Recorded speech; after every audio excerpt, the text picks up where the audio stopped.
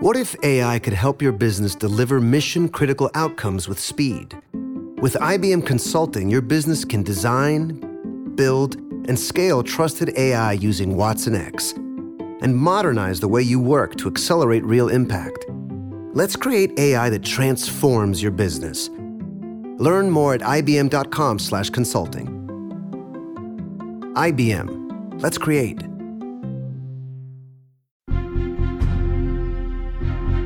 From the opinion pages of the Wall Street Journal, this is Potomac Watch.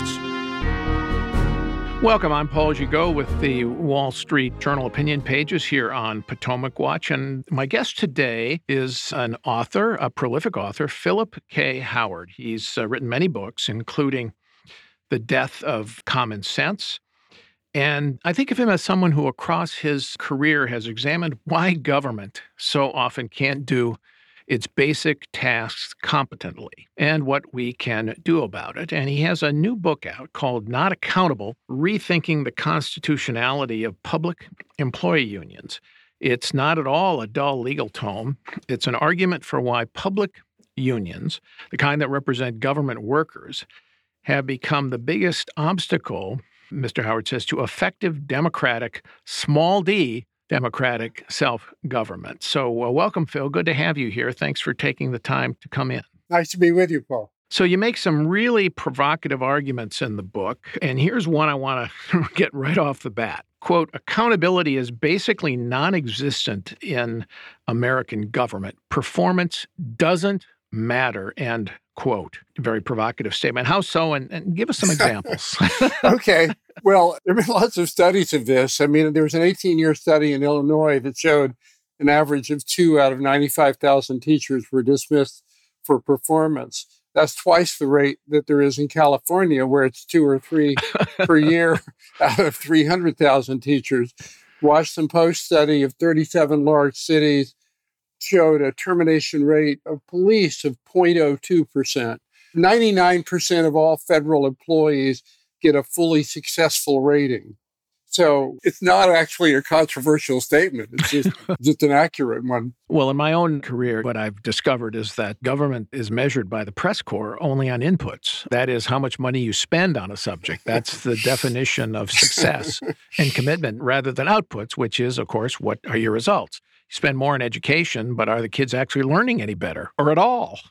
That's one of the big problems here. Now, another statement you make is that you no longer think that the problems of government, which are well documented, are no longer solvable by elections, which means not ultimately by democratic accountability. Now, when you think about that, that's very dispiriting to hear. So that's where we get into the union problem. So explain that. Yeah, so we elect a president, governors, and mayors, and those are supposed to be public executives. Unlike legislators who pass laws, they're supposed to actually manage the government. But decade after decade, really since the 1970s, they have failed to do that. And there's a reason why they failed to do that.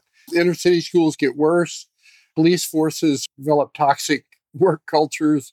The inefficiency of government is really breathtaking. And we elect people who keep saying they'll have change we can believe in or drain the swamp or whatever, and nothing changes. Well, there's a reason nothing changes. They are actually figureheads. They don't have the authority to manage government. Okay, so they don't have the authority to manage government. Now, where do the public sector unions come in here? I want to just make a definitional distinction here. We're talking about unions not across the entire economy, not the United Auto Workers who represent auto workers and some others, not the machinists who represent machinists and others in the private economy at firms like Boeing or General Motors or Ford. We're talking about public sector unions. So that means the National Education Association, the American Federation of Teachers who represent teachers, but also AFSCME. And these represent workers in state, local, and federal government.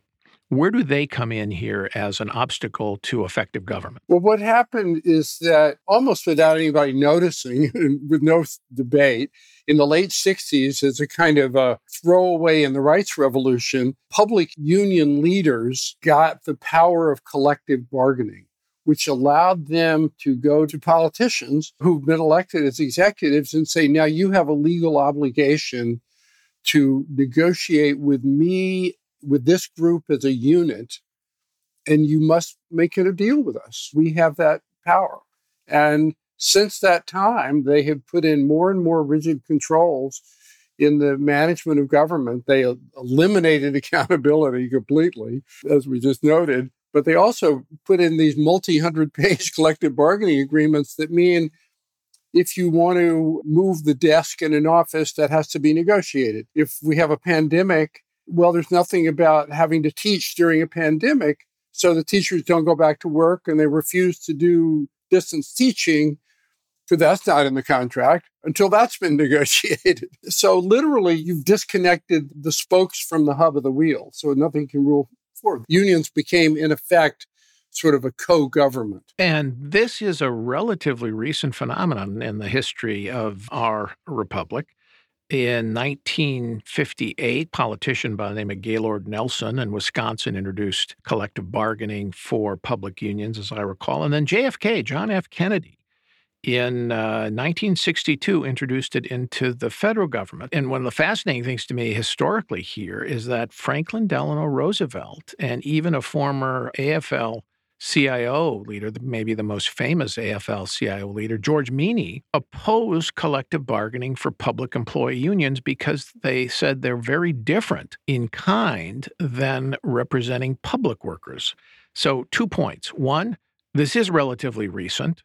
And two, tell us about this distinction between public and private unions when it comes to collective bargaining. Yeah, it's really an important point. In a trade union context, basically, labor and management are dividing the pie of profit.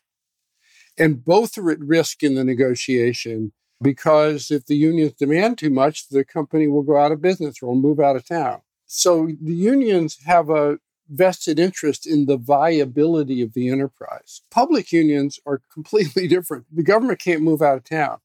They can demand as much as they can get away with. And because they can only get so much in salary, although they have bankrupted effectively a few states, they use their power to get all these controls on daily choices. So government became, it's almost like an unhealthy personal relationship. They get all these controls just to show who's in charge. And, of course, private sector unions are subject to marketplace competition, not just the ability to move out of town, but the marketplace moves with demand for the products and success or failure of the company. And that's not true of the public sector. So what you end up with in the public sector union circumstance is that unions, in some significant sense, are on both sides of the bargaining table. Yeah, the really important point. So the dynamic of the negotiation is different. In a private business union context, the law is that the parties can't collude. They're on either side of the table. They're both fighting over a limited piece of pie, a share of the profits. The way the public sector bargaining works is that the public unions use their mass, the mass of modern government, to collect dues, huge amounts of dues, to get friendly politicians elected. And then they sit down on the same side of the table and say, what are you going to give me now? And make their demands. It's not a real negotiation. It's a payoff. And seriously, that's what it is. And so the reason FDR was so opposed to public unions is that the public unions are putting themselves first in line ahead of all interests in society to get things out of government. Whereas FDR said, no, the duty is to represent, he kept saying this, the whole people. People who are elected have to represent the whole people. And public employees have a fiduciary duty to serve the people, not to serve themselves. It's a hugely important point, and you give a couple examples in the book. I quote Victor Gottbaum, a former union leader in New York, who said, we have the ability, in a sense, to elect our own boss, which makes the point. And then John Corzine, I remember this from when he was the New Jersey governor. He, of course, was elected with the support of union representatives, very significant support. And there was an episode where he appeared with them in a rally and said, we will fight to get a fair contract. But he was the guy that he was fighting against to get the fair contract. It's really fundamentally corrupt. I mean, it's not corrupt yet in an illegal sense, but it is corrupt in that people are, in fact, simply using money to get an advantage. And it's different than all other kind of interest groups who try to, give contributions and whatever, because two things. They have the power of collective bargaining, so they're first in line. They're also bigger. They're collecting a total of about $5 billion a year in dues, most of which is spent for political, influence, which is really just an astonishing amount of money. And of course, then there's the ethical difference. They've all sworn, public employees swear a duty of loyalty to the public. And these unions get in place and they negotiate contracts, and this really can't be emphasized too much, that are designed for inefficiency. That's how they're designed. They're designed to waste money. Trash collection in big cities costs twice what private carters pay. The MTA probably pays 2 to 3 times as much to run the subway system in New York as it would if it contracted it out. And there are some recent examples that sort of corroborate that. So we're talking about a system of government that at all levels in this country spends about over $2 trillion a year in personnel costs. And some significant portion of that is basically burned. The Corzine position reminds me of the old New Yorker cartoon where the prosperous-looking fellow sits behind the desk and says, I'm going to take this to the man. And the guy across from him says, but you are the man. It's a fundamental conflict of interest at an absurdity. Now, how many states have collective bargaining for public workers now? 38 states have collective bargaining, but most of the other states have meet and confer laws. Because the public unions have used collective bargaining to amass 7 million people belong to public unions, to amass this huge war chest. What happens is if there's any significant reform effort, including in a state without collective bargaining, public unions use their political war chest to go and influence it, to get people unelected. John Kasich had some union reforms that were similar to Scott Walker's in Wisconsin, and the unions put in, I think, $20 million nationally to have a recall of those reforms. And they won. Yeah, and it succeeded. They won. They won. All right, we're going to take a break. And when we come back, more with Phil Howard on his new book. ADP knows anything you hear, anything you don't hear, anything you kind of heard, anything you weren't supposed to hear and now have to pretend like you didn't, can change the world of work. From HR to payroll, ADP designs forward-thinking solutions to take on the next anything. Don't forget, you can reach the latest episode of Potomac Watch anytime. Just ask your smart speaker, play the Opinion Potomac Watch podcast. That is, play the Opinion Potomac Watch podcast. From the opinion pages of the Wall Street Journal, this is Potomac Watch.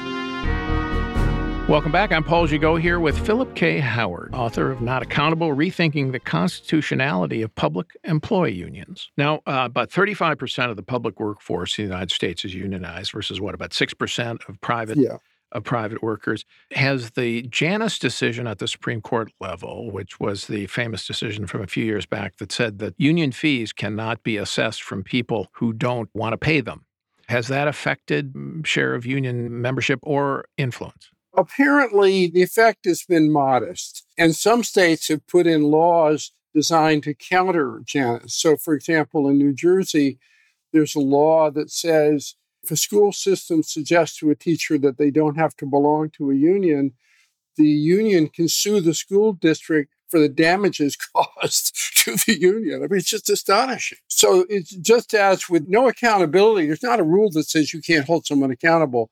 What there are elaborate procedures and arbitrators picked by the unions and all these other conditions that make it so that no one ever is held accountable. So they're doing the same thing with Janus. Okay, so you made the diagnosis of here is the problem. And at one point you say the disempowerment of elected leaders by public employee unions has undermined the basic premise of constitutional government. All right, so now what do we do about it? What can be done about it? And I ask that as somebody who personally has been toiling in the vineyards here my entire career, fighting for school choice and education. And mostly fruitlessly, but not totally. We're making some progress here now after the pandemic, in particular, with the expansion of school choice in many, many states. So what else can be done about this? Well, so what I argue in the book is that public union controls are unconstitutional under a basic constitutional principle that comes out of John Locke, which is called the non-delegation doctrine, which is that government officials are not allowed to cede their governing powers to any private entity. That governing is a trust that the voters give to an official, and they must maintain that power. And that principle is reflected in several places in the U.S. Constitution, but for state and local government, it's in the guarantee clause in Article 4, which says the United States shall guarantee to every state a Republican form of government. And what James Madison said that meant is that no state or local official could give powers over to any aristocracy or nobles or any other favored class, that the people who are actually calling the shots on running government must be accountable to the voters. And as a matter, I think, of undisputed fact, that's no longer the case. Is there any case law? Are there any precedents where somebody, since the development of public unions and collective bargaining, where somebody challenged them on their constitutionality in court? And how did the courts decide? Well, no one's done it in the Supreme Court. I think there have been challenges in state courts over the years, and the courts have not entertained those challenges. But no one, to my knowledge, has made the argument that I'm making here, and they certainly haven't made it in a federal court under the U.S. Constitution. I mean, there are a couple of steps. I think they're not leaps exactly. For example, the guarantee clause of the federal Constitution has only been addressed by the Supreme Court in a handful of cases. And each time they've held that the clause was non-justiciable because it involved political questions that should be decided politically. And this is the guarantee clause. The states must guarantee a Republican form of government. Yes, right? That's correct. But those cases involve issues like which Rhode Island Constitution is more Republican than the other. And the Supreme Court held in this case in the 19th century that that's something that the voters or their representatives should decide, not the courts. But the issue that I've raised in this book is not one of sort of a partisan point of view. It's one of constitutional responsibility. Who is supposed to have the authority to manage the school system? Who's supposed to have the authority to fire a bad cop? And that's not a partisan issue. That's one of sort of a constitutional responsibility. We have a separation of powers. We give executive power to do that, and they can't give it away to the unions or anyone else, is the argument. And that's the case I make in the book. Well, it's a very interesting constitutional argument. It's a novel argument, at least in my awareness. But to make a case, to bring a case, as you know, and under long-time Supreme Court doctrine, you have to have standing. You have to have the legal standing to sue. And that means you have to have a tangible injury, specific tangible injury that you can point to claim the cause of action. Who would be the plaintiffs in this case, and what would be their specific injury? Plaintiffs would be people who have the constitutional responsibility to run government. So it'd be executives. Yeah, executives. Certainly elected governors and mayors could bring the claim. Probably an association of them could bring the claim, like maybe the Republican Governors Association or something. But we're looking at whether senior officials who also have a constitutional responsibility, non-elected officials, could have standing to bring a claim as well. And I'm talking to some of the groups, including the group that brought the Janus case, about bringing the case. What group is that? Called the Liberty Justice Center in Chicago. Okay, so they're a litigation shop. Yeah. And I remember they brought that in part on behalf of then-governor of Illinois, Bruce Rauner. And that was probably the most successful thing about the Rauner governorship was that Supreme Court case. And I bring up Illinois because Illinois is in many ways ground zero for your argument. It is dominated in Springfield, the state government, by public unions. I mean, that government there is a wholly owned subsidiary of the public union movement. And the mayor of Chicago, Lori Lightfoot, now a woman of the left, is enormously frustrated with the teachers' unions. And I've reported over the years on Rahm Emanuel when he was the mayor of Chicago. And I can tell you what he really thinks about the Chicago teachers' unions. You can't print. And so that's a good illustration of what happens when they begin to dominate essentially state and local government. Well, first of all, Illinois just passed a constitutional amendment by referendum that provides that collective bargaining agreements supersede all past and present statutes. Think about that. I mean, the concept of overreach is completely unfamiliar to these unions. That's clearly unconstitutional. So the time simply to declare what's real is real. The emperor has no clothes. Public unions have not created a merit system. They've created an anti-merit system. And they have become a kind of permanent spoils system. Government is run for them and by them, except unlike the spoils system, which at least had occasional episodic accountability when a new party came to power, everybody got fired. Right. This is the system in place in the 19th century and in parts of the country in the 20th century before some of these reforms. Right. So Tammany Hall in New York. That's right. So now we have a new spoil system. And it wastes, pick a number, half the money, at least. But even more tragically, it means you can't reform anything. It's an engine of the status quo. Fail schools are there because they're failed schools. Baltimore, was it last week? 23 schools in Baltimore had not one student who was proficient in math. I mean, truly a level of failure. These kids don't have a chance. And the kind of horrifying thing is that we look at a figure like that and the press corps goes, well, okay, so what? Can't be changed. You can shake your head and say, it's really a shame, poor kids. But they say, well, we can't be reformed because the obstacles are too great. Truly, the liberals, this is a scandal. It's a scandal, I think, worse than Upton Sinclair's scandal in the jungle. I mean, it needs to be looked at for what it is. The human tragedy, the burning of money that could be used for all kinds of good public needs, like dealing with homelessness or whatever. It's for liberals to accept this, to just look the other way. It's just shameful. I mean, it's just shameful. I mean, it's unsustainable ultimately. Places like Illinois are going bankrupt. But more than that, it's immoral. It's immoral that we have a democracy where it doesn't matter much whom you elect. It's immoral that we tolerate schools that we know are bad, and police forces that we know are bad. It's very hard to justify the status quo. Well, on that peroration, you get the last word, Phil. So I want to thank you very much for your time. Philip K. Howard, author of Not Accountable, Rethinking the Constitutionality of Public Employee Unions. It's a short tome. I read it on the weekend and enjoyed it very much and learned from it, and I recommend it to you. Thank you so much for being here, Phil. And of course, all of our listeners, thank you for listening. And we'll be back tomorrow with another edition of Potomac Watch.